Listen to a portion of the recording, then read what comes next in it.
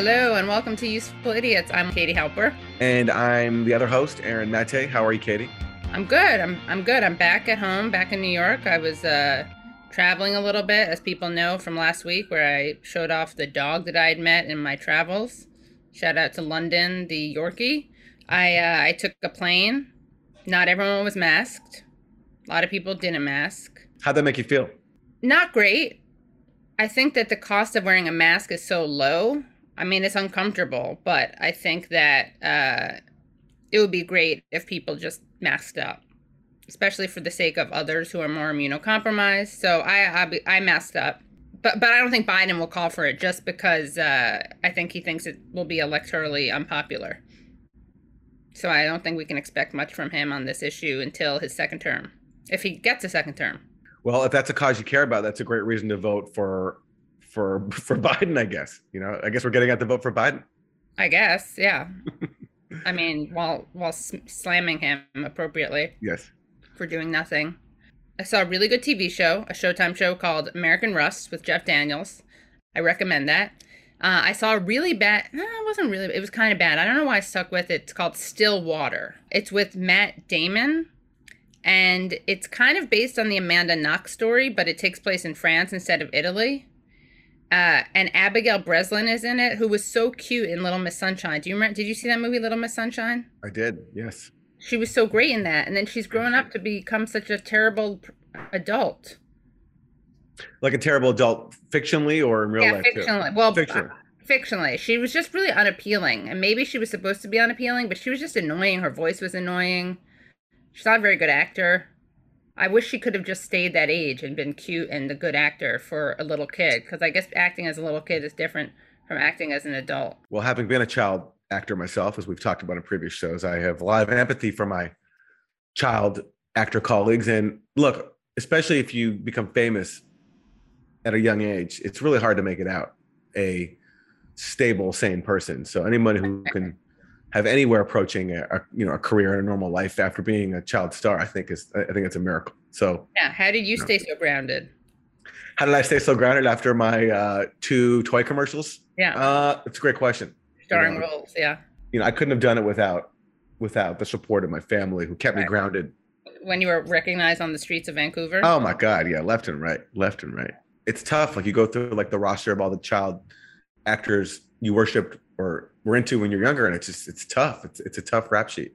Yeah, it really is. So I guess I should be more generous, give her some credit for staying in the game. Speaking of which, as we're speaking, he wasn't quite a child actor, but Johnny Depp got big, kind of young. I think he was like maybe in his late teens when he joined. My favorite show as a kid was 21 Jump Street. Oh, it's a great show. And it was filmed in Vancouver, where I'm from. So it's especially exciting. And now he's undergoing this trial. And I happened to, YouTube happened to just pop it up for me today. So I watched it. Recommending it for me too. So depressing. Yeah. So depressing to hear. It's sad, Yeah. I don't have many insightful things to say about it, but it's just so, another reminder that all the money and fame, it only goes so far. There's so much pain there. Right. And you just feel listened to, you feel sorry. Whatever actually happened, I don't know, because this is between 2 people in a relationship and there's a lot of counter accusations, but it's just sad. It's a lot of pain. Right. Money can't buy you happiness. No, cannot. No. And that's the lesson of this week's Useful Idiots, everybody. Yeah. See, you got your pop culture and your self-improvement, self-development, self-care. So you're welcome, everyone. And it's a wrap, and we'll see you next week. Exactly. Yeah. So should we get to the 4 basic food groups? Yes, let's do it. So for this is obviously a really tragic week, tragic few weeks. We had the Buffalo shooting and then the shooting in Texas, where 18 children, as of now, have been killed. It's tragic, it's awful, it's infuriating. And I'm just going to refer to an Alexandria Ocasio-Cortez tweet where she dings the Democratic Party. She writes, on the day of a mass shooting and weeks after news of Roe, Democratic Party leadership rallied for a pro-NRA anti-choice incumbent under investigation in a close primary. Robocalls, fundraisers, all of it. Accountability isn't partisan. This was an utter failure of leadership. And this is a reference to Henry Cuellar, who's being challenged by Jessica Cisneros, and who people like Nancy Pelosi and James Clyburn have been stumping for, even though he's anti-choice and also gets an A rating from the NRA, which is very rare for Democrats, extremely rare. AOC goes on, Congress should not be an incumbent protection racket, and sadly, it is treated as such by far too many. The fact is, those who fail their communities deserve to lose. They don't need rescuing from powerful leaders who state they fight for gun safety, the right to choose, and more. Texas 28 is an extremely close race. If Cuellar wins, leadership's decision to go to the mat for a pro-NRA incumbent will be the reason why. If Cisneros pulls it out, they will have mobilized against a badly needed grassroots for November and fought against a historic victory. And for what? The last time leadership waded in to save him, he thanked them by obstructing the party's signature legislation, paving the way for the child tax credit to collapse, and imperiling millions while taking a victory lap for it. We can't afford to reward such acts. We can do better. So there you have it. I don't even need to add to this. Basically, AOC said it all. These people have no principles and no morals and no ethics, and we know that, but sometimes they say the quiet part out loud by stumping for people who violate the very principles they claim to not only hold dear, but they claim really distinguish them from Republicans, such as abortion and gun safety.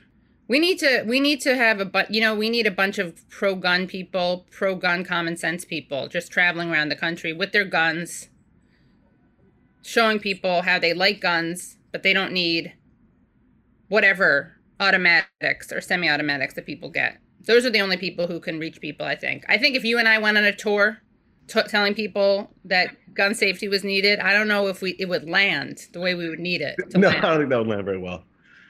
Despite your acting job. I mean, you have some star power. I'm not going to downplay the star power from your childhood acting gigs. That's true. And actually, you're perfect because you played war. I mean, were you armed in those commercials or were you just...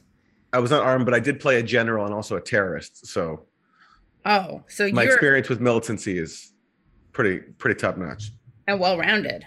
Yeah, very well-rounded. I played both sides. Wow. Yeah. Well, if you play up the general experience, if we introduce you as former child general, I think maybe you could reach some people. I was wrong. I reversed my former stance. Yeah, it probably wouldn't land too well. I mean, general, having like progressives and liberals try to appeal to Republicans and independents, like that just never goes too well. Yeah, it's not a great thing. Yeah. I mean, we could learn how to shoot guns and then we could do it. Yeah, I'm good. I really don't want to learn how to shoot a gun. Yeah. Well, that's now. There's no part of me that wants to do that. Now we've lost it. We've lost whatever grip we had, whatever inroads we had through your acting experience. We've just lost. Edit that out, Wilson. I don't want people to hear Aaron say he doesn't want to learn how to shoot a gun. What to say? It's just awful. Well, it's also the topic of this week's Republicans Suck, where this tweet from Public Citizen says a lot. It lays out the contributions that the NRA has given to a number of Republican senators who have stood in the way of gun control laws. All right, so here it is. Senators bankrolled by the NRA: Mitt Romney, more than $13 million; Richard Burr, $6 million; Roy Blunt, $4 million; Tom Tillis, $4 million; Marco Rubio, $3 million. And I'm rounding down in all these cases. Right, Joni Ernst, $3 million; Josh Hawley, $1 million; Mitch McConnell, $1 million; Ted Cruz, $176,000. Some of them are speaking this weekend at a NRA conference in Houston, including former President Trump, and Ted Cruz will be there. This is the kind of thing where I have no words. I really don't.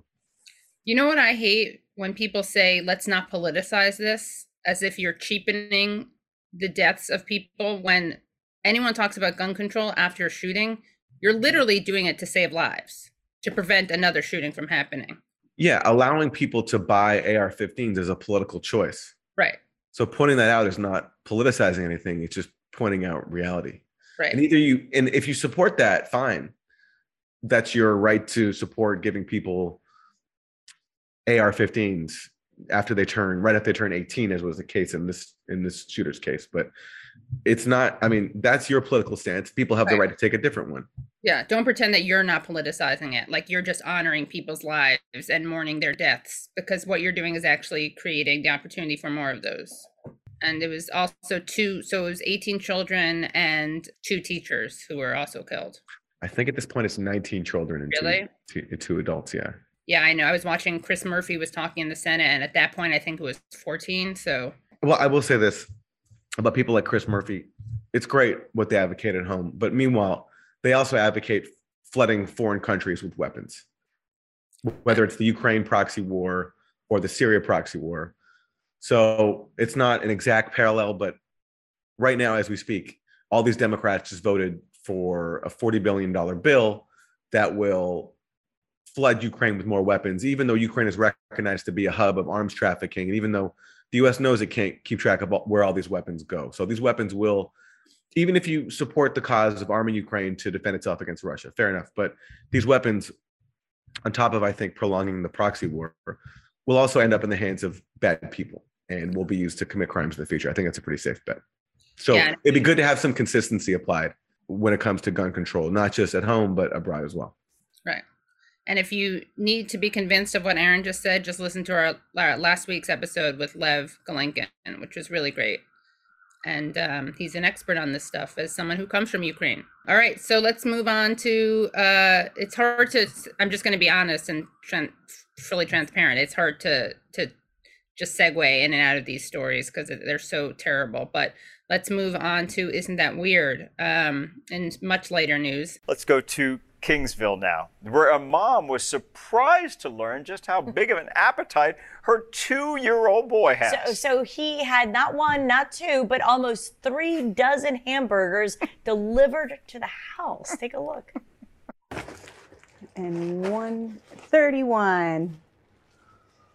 What do you think about all this, kiddo? You gonna eat all this? You gonna share? His mom, Kelsey, telling us she thought Barrett was taking pictures. You know, he just kept on hitting the screen on the phone. So she was shocked when she opened the door to have this massive order delivered. But Barrett's slip of the finger gave way to a good deed. So I didn't know what to do with him. He only ate half of one. So it was, I posted on a community page here in Kingsville and asked if anybody wanted some. One girl came by and picked up 6. Hey, get this. As part of that $90 bill, Barrett actually included a $16 tip. It's a good tipper. Mr. Big Spender. That's right. There you go. Go, Barrett. So at first I was a little confused when I read the headline about the 2-year-old ordering 31 burgers. I was like, didn't they realize on the phone, couldn't they hear that he was a toddler? I was also like, he must be a very verbal toddler to be like, give me 31 hamburgers. But I'm a dinosaur and forgot that people order food on things like DoorDash. But that's pretty impressive. Like that's a very precocious kid to figure out how to order 31 cheeseburgers and add a tip. Yeah, that's peak precociousness. Yeah. Right there. I feel like maybe if you really wanted to teach your kid a lesson, you'd have to make them eat the 31 hamburgers. Not all in one sitting because that's child abuse. Yeah. But like for over the course of a month. Yeah, and to promote responsible app use. Yeah, exactly. You know. Right. Yeah. Yeah, no, sure. That seems like a fair punishment. And maybe maybe Wendy's and Burger King and Sonic will get into this too, and then deliver 31 burgers to the kid's house just to, use this as a chance to promote responsible ordering. Yeah, and their product. Their products. Yeah, it's a good opportunity. Let's flood this kid with burgers. Yeah, let's treat this kid like Ukraine, and the burgers like weapons. There we go. There we go. Coming full circle. Yeah. All right. So for Isn't That Terrible? Back to Ukraine. Sorry, I can't stop talking about Ukraine. So let's look at this article that was in Forbes magazine by a columnist named John Markman. And he has good news, everybody. He has good news for the expansion of NATO that is happening now with Finland and Sweden joining. And also the Senate passing $40 billion earmarked for Ukraine. Most of it will go to the U.S. weapons industry. And this is what the headline says. Expanded NATO will shoot billions to U.S. defense contractors. Isn't that great news, Katie? It warms my heart right now. Yeah. My heart is warm. So let's read a little bit in the next tweet. So that's what he says. With 2 more countries joining NATO, quote, the real winners are American defense companies.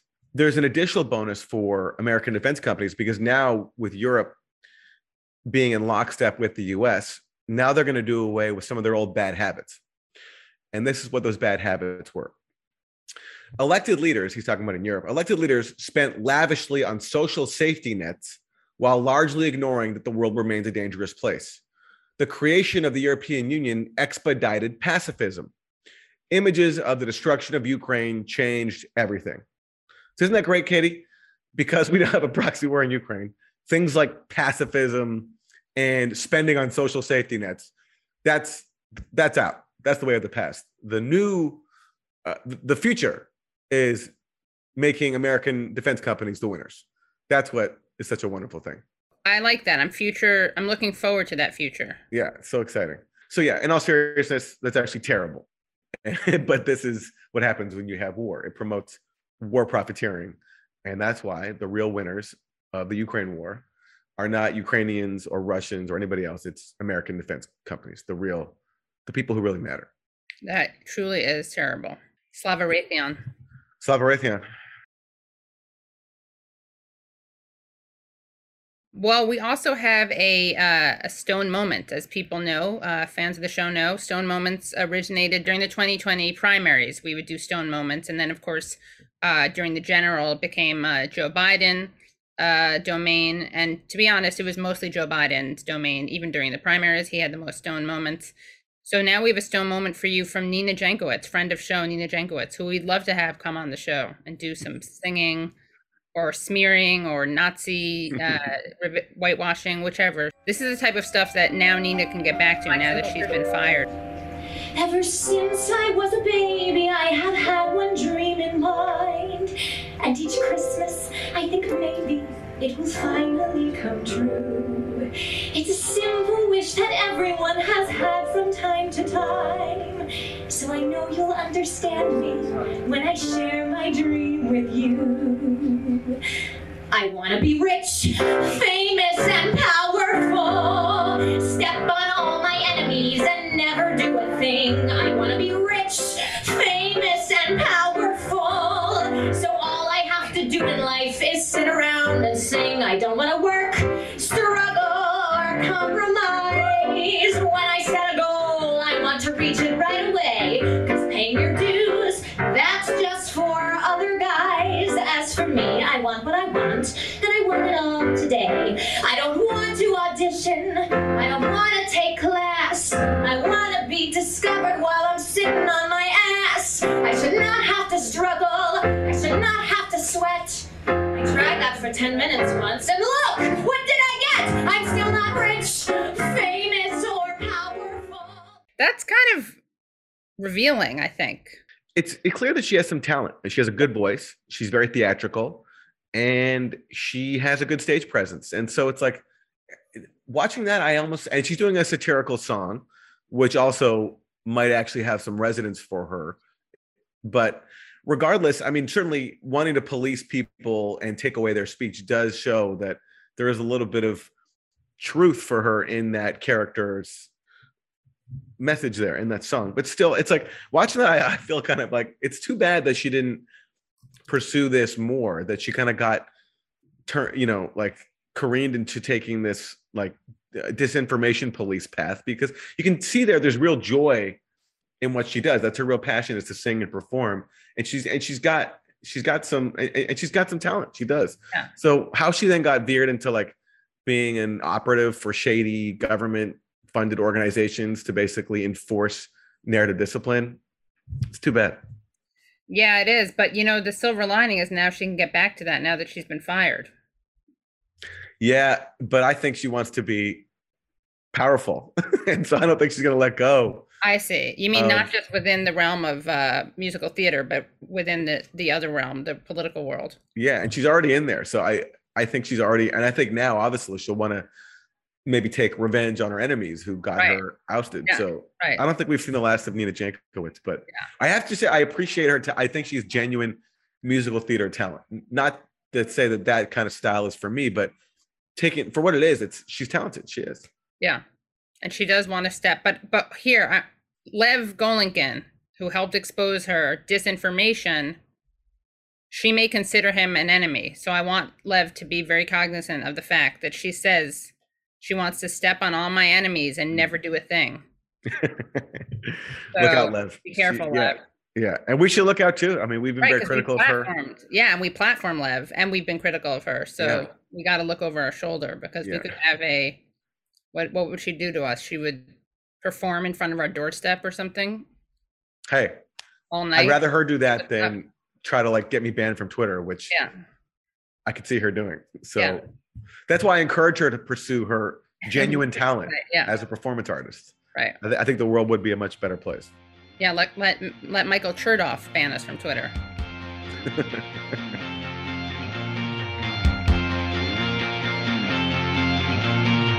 Very excited to have joining us right now Mike Preisner. He is a producer of the Empire Files, and he is a veteran of the Iraq War and a longtime anti-war organizer.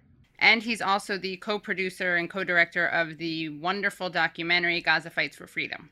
So without any further ado, let's talk to Mike. Mike, thank you so much for joining us. We're so excited to have you on. Thanks for having me, all. So this is a very somber time with the school shooting. It's also, we're coming up on Memorial Day, and so we thought it would be appropriate to have you on as someone who is an anti-war organizer and, of course, a veteran. So let's start off with what your thoughts on the shooting are, because you've been tweeting a lot about it and actually providing some interesting information about it that a lot of people probably don't know.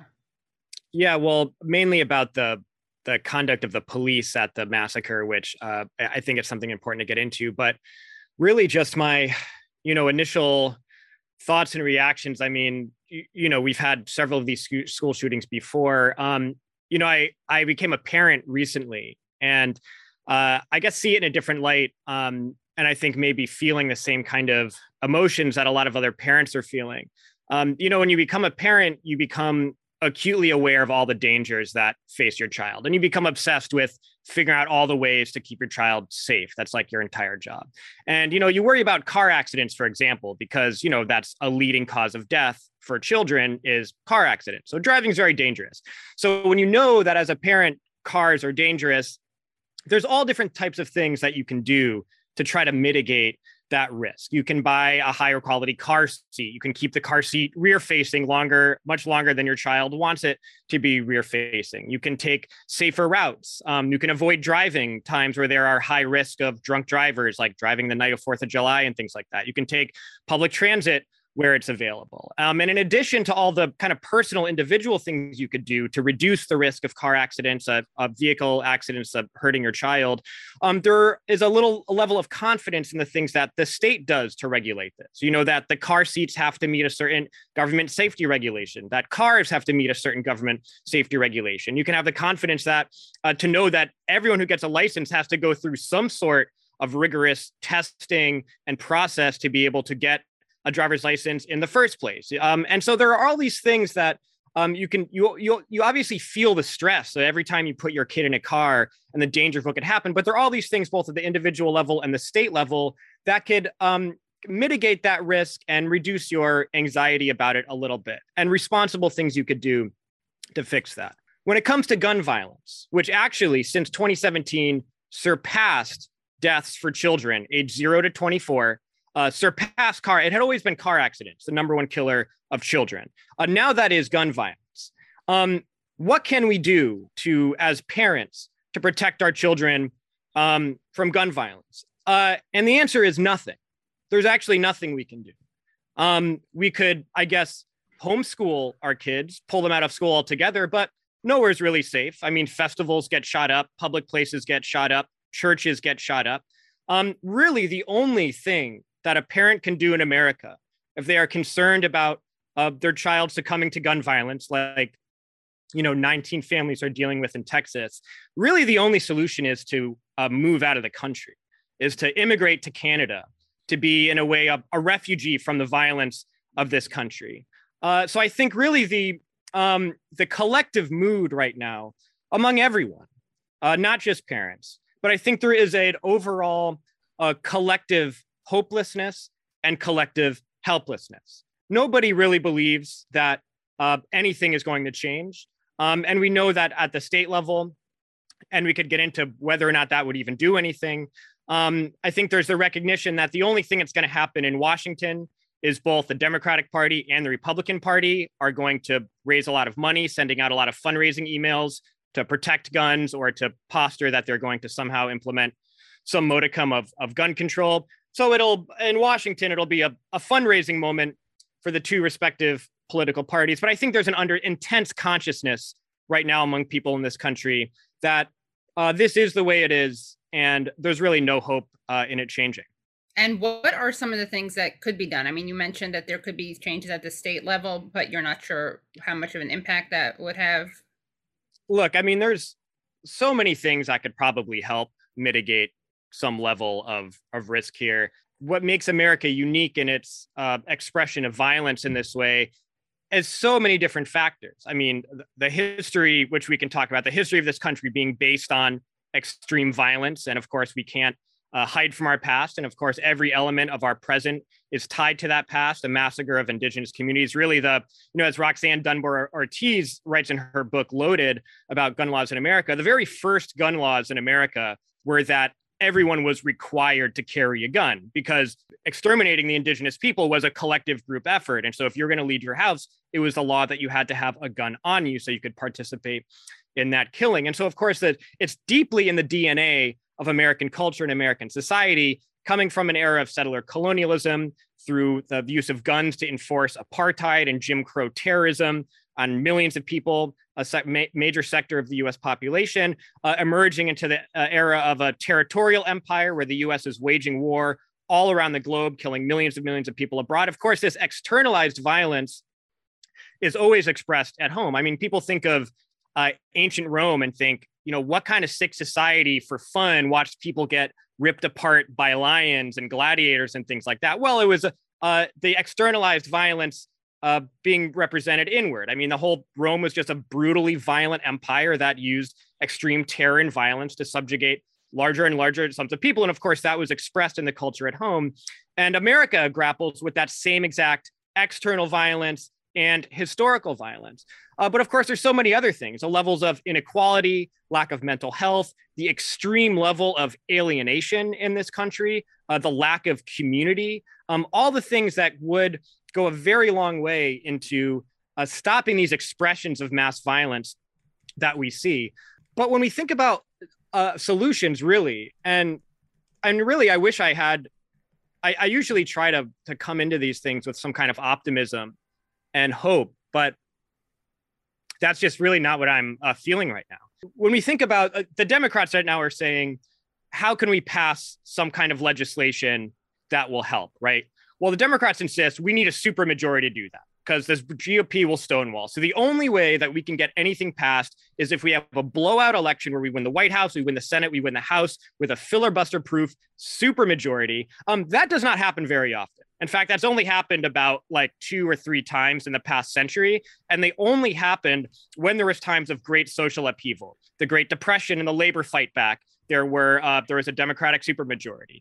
The Civil Rights era, 1960 war, and the upsurge around the Vietnam War and the Civil Rights movement, that's when the Democrats had a supermajority. And the only other time was as a result of the mass anti-Bush, anti-Iraq war movement that brought Obama into power. And so he had a majority that he could do some stuff with for a couple of years. And so we're expected to wait for this kind of conversion of both a dramatic mass upsurge that causes the Democrats to be able to take power in a mass way. But then once they're in power, there needs to be some dramatic massacre like the one we saw today to move them into action because they've been in power with a supermajority or been able to pass this kind of legislation. And they haven't done it because there was no crisis that was forcing them to do it or a struggle like we saw after the Parkland massacre. That would kind of force them to do it when they are able to. So we're expected to say, well, this is just the way the government works. We got to wait until there's enough people in. And it's completely unrealistic anyway, because the amount of gerrymandering and voter suppression and all the things designed to keep a fringe right-wing group in power in the Senate and in the House of Representatives, I mean, it's completely undemocratic, completely rigged. And so it's designed so that there is this kind of equal balance between the Democrats and Republicans that creates this so-called deadlock there. But I think it gets down to, of course, there's all these different reforms that could be made, and hopefully some do that will help curb these incidents of gun violence. I mean, the existence of assault rifles in this country, the proliferation of them, and there are many millions. I mean, I think the statistic is there's like 7 for every individual in America, 7 guns for every individual in America. The proliferation of assault weapons is really an abomination. I mean, an assault rifle has only one function, and that's to kill human beings. You don't use assault rifles for hunting. You don't use it for anything. Its entire purpose is to kill a large number of human beings in a small amount of time. Bombs, you can't go out and buy explosives that can kill a large number of people in a small amount of time. You can squeeze off a 30-round magazine from an AR-15 in 10 seconds, and that's just a 30-round magazine. You can get 200-round magazines if you want in most states. A bomb, explosives are illegal because of their capacity to inflict really the same exact amount of killing. And so, let's think of this. The amount of assault rifles in this country, obviously, in all of these massacres that we're talking about, I mean, like all of them, it's AR-15s, it's assault rifles that are used in them, from Tree of Life to Aurora. I mean, there's so many. It's all the same weapon. So the proliferation of assault rifles obviously is a massive problem here in America, and is the reason that so many people are able to be killed when these incidents do happen. So a lot of people are calling for a federal ban on assault weapons. And yes, if every assault weapon disappeared off the streets today, that would be a great accomplishment. And I would love if that happened. I hate that these things exist in the country, but let's look at that realistically. I mean, that could happen one of two ways. Let's say the US government issues a federal ban on assault rifles, and they carry it out by saying no more sales of assault rifles. Sales have ended. You cannot legally sell assault rifles anymore. We're going to ask people to turn in their assault weapons if they own them, but there's going to be no government operation to go into people's homes and take those assault rifles, except in, probably where it would happen is Black and Latino communities. They would probably go in there and make sure people didn't have those guns. So if that happened, what we would end up with is a complete imbalance where the fascist right wing that has been stockpiling assault weapons and ammunition and all of this gear, there would be a federal ban for everyone else, but these people would maintain these huge stockpiles. And we'd have a situation where a very dangerous, real political far right wing in this country that is heavily armed would then all of a sudden have all of the weapons, and the police, of course, and then nobody else would. But here's the other possibility if there was a federal ban on assault rifles. And this is really why I feel that this is never actually going to happen, because the United States ruling class and Washington is very aware of the fact that we are in a very unstable and fragile system here. I mean, the whole point of the elections is to show, we're a stable, capitalist, liberal democracy. We have this great stability. The rest of the world, you don't have to worry about us collapsing, because look how we all come together as a nation and have a peaceful transfer of power. I think that Washington is well aware that if they were to implement a federal ban on assault rifles, that did equally get assault weapons off the street, how many, not just individuals, but how many communities across America in right-wing areas would take up arms to prevent federal forces from coming in and taking their guns? I think they would be very scared of an actual low-level or even larger-level Civil War type situation breaking out if they implemented these kinds of things. And I guess anyone who's been looking at world events for the past couple of years, past 4 years, past 6 years, can say that's a very believable scenario. If the right-wing fantasy of this tyrannical government coming in your house to take your guns were to come true, we could guess some amount of them would resort to mass violence as a solution to that. And so my point is that, yes, there are a wide range of things that would be meaningful reforms, which we should support: mental health care, reduction of poverty, different restrictions on getting firearms, and so forth. But we're in a situation where, that basically none of these things are going to happen. And even if a lot of them were to happen, it does not solve the deeper sickness in our society, the deeper cultural problems of our society, and would not address the political reality of a heavily armed right-wing base of the population that presents a real danger. My point is that US capitalism is a failed system. There really is no real answer under these current conditions. This is what it is. This American capitalist experiment that's been going on for a few hundred years, this is what it produces. And there's no way around that. And I just hope that this moment of despair and helplessness that so many people are feeling is one that radicalizes them against capitalism as a whole. I mean, because this is not something that can be solved with any piece of legislation. It's looking for solutions in a basket case system, and sadly, that's a dead end. There needs to be some kind of sweeping massive systems change for us to see any kind of healing of the culture that we have here in our situation of daily violence. What do you make of what we know of the police response so far? There's videos of taken at the time of the massacre of parents outside the school pleading with police to intervene, and there's been criticism that they didn't do enough while the shooting was going on. I'm worried about drawing conclusions before there's a full investigation and we know all the details, but what do you make so far based on the information we have? The more that comes out, the worse it gets. And so I also was hesitant to assume that the police acted with the extreme cowardice that they did. But the more that comes out, actually, that it gets far, far worse. What we do know for a fact, and this is from the police themselves, is that 3 armed officers failed to stop him from going in the school, who saw him outside the school. 3 armed officers saw someone with an AR-15 and what they believed to be body armor, which it was not body armor. They failed to stop him from going into the school. He was able to go and get into a classroom, which the police then surrounded, and that classroom was where everyone was killed. Initially, it seemed that they went in the school and the police were scared to go in. They said he locked the door. Cops kick down doors all the time, and it appears that there were windows to this classroom.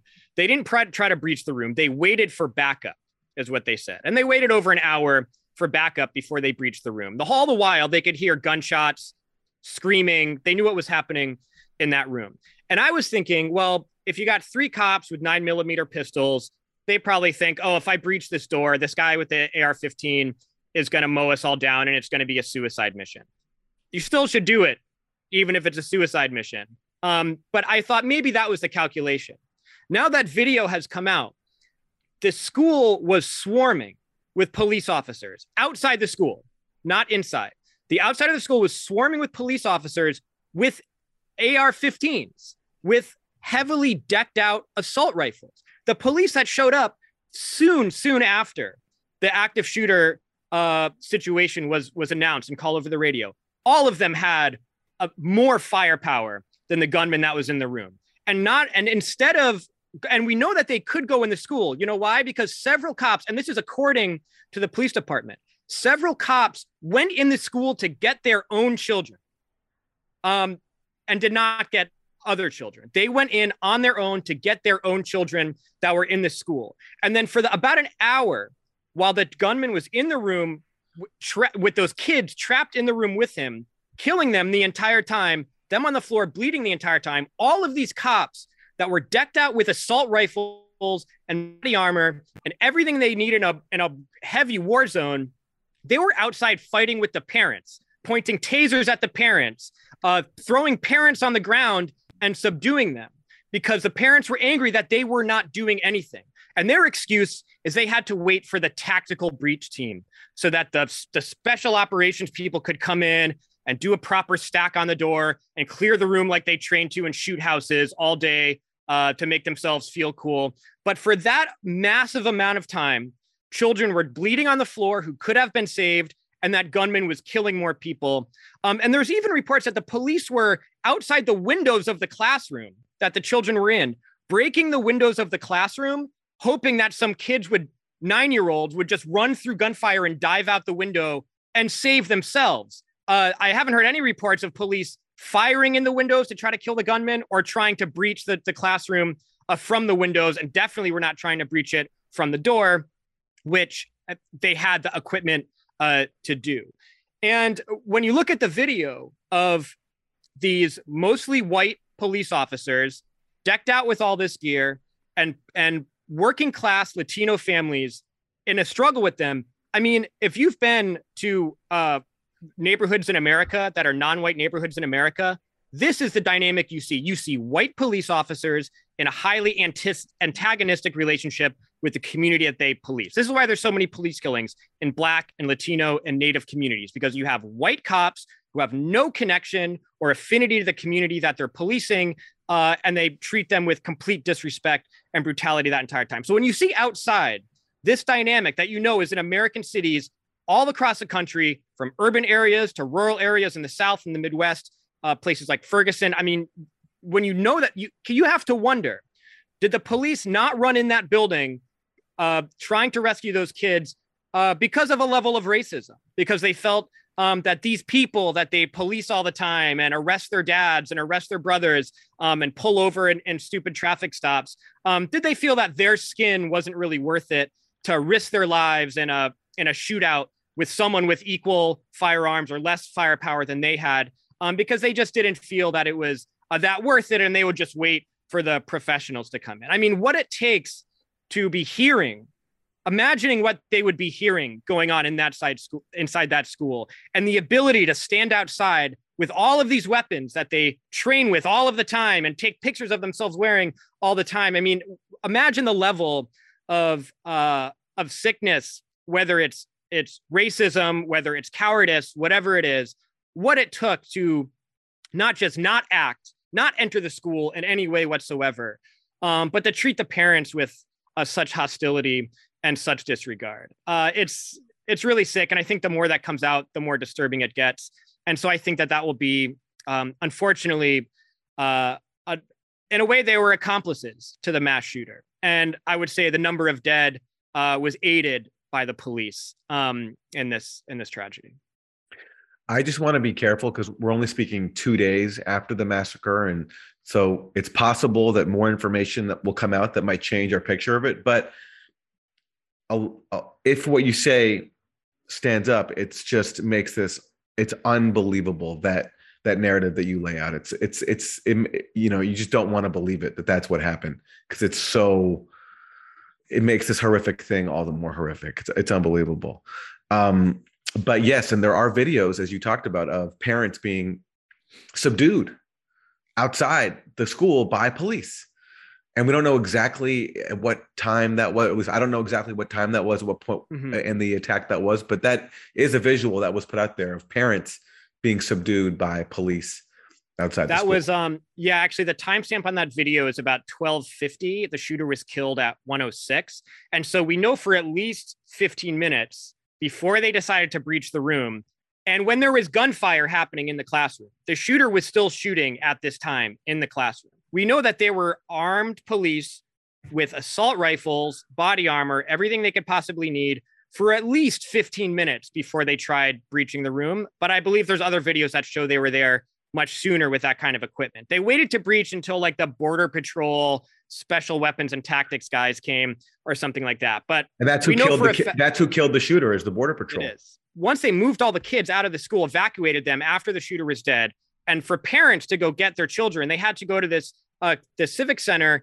and it was Border Patrol that was carrying out people checking in to get their kids. And so just imagine the level of intimidation. I mean, how many undocumented parents had to go through the fear of ICE, checking their residential status so they could go and see if their child was still alive. And so, and also that dynamic of this level of Border Patrol in this community, what would probably speak to the level of police in action. I mean, if it's that kind of community where not only are you dealing with this police force that, as police forces all over the country, we know they are extremely abusive and racist towards the populations they police, add Border Patrol on top of that, maybe you can get a kind of glimpse of the social conditions that existed in the context of the police not going. What do you make of the proposals we're getting, such as this one? Let's play a clip. This was the Lieutenant Governor of Texas speaking on Fox News, and he proposed that from now on, schools like this one should only have one door, one heavily armed, guarded door for everyone to enter and exit the building. There are lots of short things that we can do and we must do, and we've done a lot in Texas, but obviously we must do more. hardened schools. There should be one entrance in and one entrance out in all of our elementary and all of our middle schools. They're small enough to do that. There should be only one way in, and that should be a well-protected entrance in. We already have a program where we allow any teacher in school district that wants to be armed. We train them.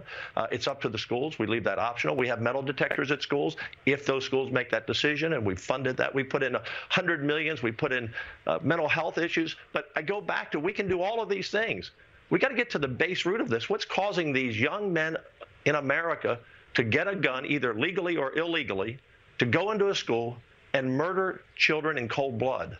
Honestly, it probably would work. It would also work if you build like a giant moat with like alligators in the moat around the school, and you actually have like a drawbridge, and you can only get in if the drawbridge is down, and then you have guards that decide if we could just lower the drawbridge or not.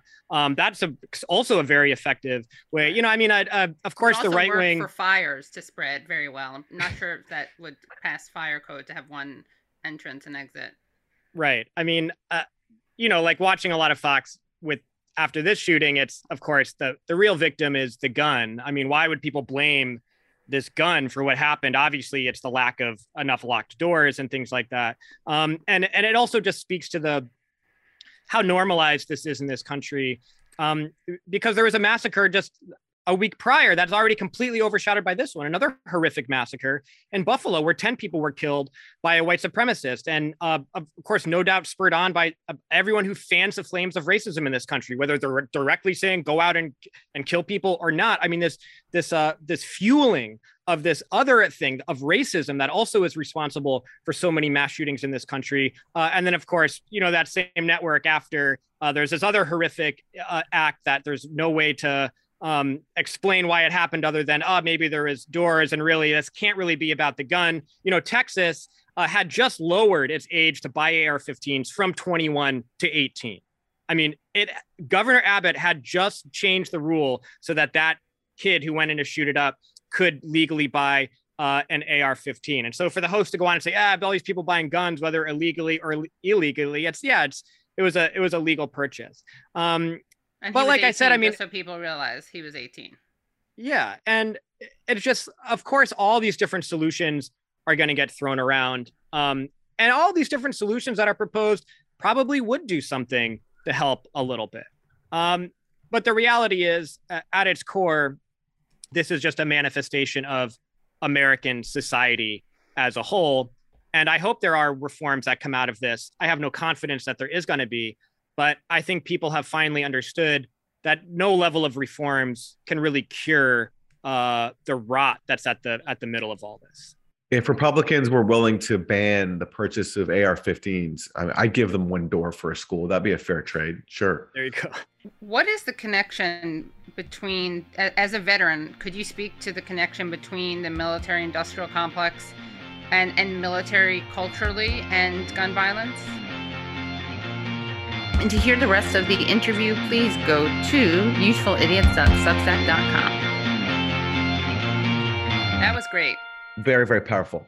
Yeah. Really appreciate Mike's insight. And for anyone who's not familiar, go check out the Empire Files. Such a great show. And their film Gaza Fights for Freedom is one of the best documentaries I've seen. It's so horrific and powerful. And speaking of violence, it's such a explosive look at the violence that U.S. taxpayers fund in Gaza, where paying for the weapons that are used to kill Palestinian protesters, in this case in Gaza, unarmed, just marching for their freedom, and they're gunned down. And Mike and Abby made this film with on-the-ground footage, just right there on the ground, showing you how it happened, and comparing it to how it was distorted in the U.S. media. So that's a great film to check out if you haven't seen it. Yeah, I'm excited about all their forthcoming work too. Absolutely. All right, well, thank you guys. See you next week. Make sure you subscribe at usefulidiots.substack.com. This week's extended interview with Mike is really good. You'll hear Mike talk about, among other things, confronting George W. Bush. And Katie, I considered only putting the Nina Jankowicz song segment into the free version so that we could have said and subscribed to not have to watch Nina's song this week. Oh, that's kind of funny, yeah. And see you next week. Hello, thank you so much for listening to and watching Useful Idiots. For full episodes and extended interviews, please subscribe at usefulidiots.substack.com. You can subscribe on YouTube at youtube.com/usefulidiots for clips, live streams, and full episodes. Also, subscribe to us wherever you find your podcast. Follow us on Twitter at UsefulIdiotPod and use the hashtag UsefulIdiotsPod. Join us Mondays at 10 a.m. for the Useful Idiots Monday Morning Show, where we discuss the Sunday morning news shows so you don't have to watch them.